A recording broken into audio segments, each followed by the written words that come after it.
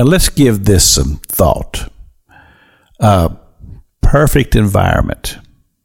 God created man. Put him in this place we call it the Garden of Eden, and everything is there. It's a perfect environment. And here's man. He has no sin because he has not yet transgressed. Everything he needs is there.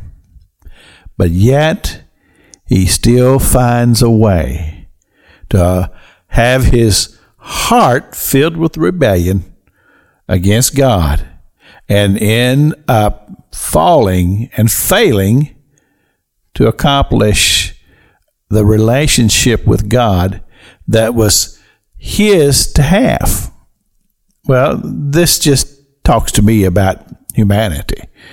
And we've all been there. We've all been in that same type of situation to where God provided for us this wonderful life, and then we go and we allow rebellion to come into our heart, and we transgress, and we allow sin to come in, which of course will break the relationship as it did with Adam in the garden. Now here's the wonderful thing that we rejoice over, is that God gave. We find this in one of the most popular, probably the most famous scripture of all scriptures, John 3:16. For God so loved the world that he gave.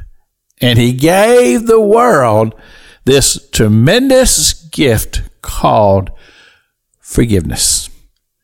And through the sending of his only Son into this world to become, as Scripture records it, it says, the second Adam.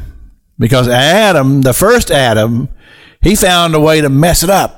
In the perfect environment of the garden, he managed to mess it up. And so God sent the greatest gift that he could ever send into the world.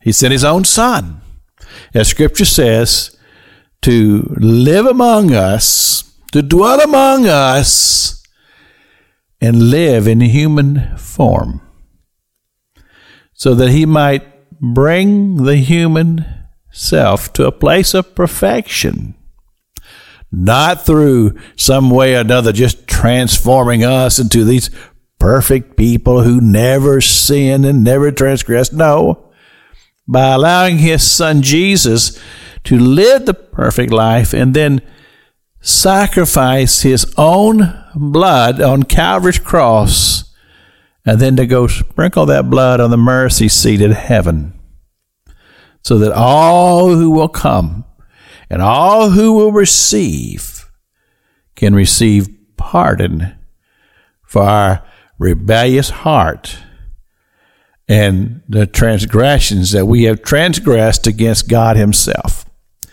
That's a tremendous gift. And as we are talking about this week on the broadcast about giving and a heart of giving, that God would make our hearts pliable to the point to where we would want to give.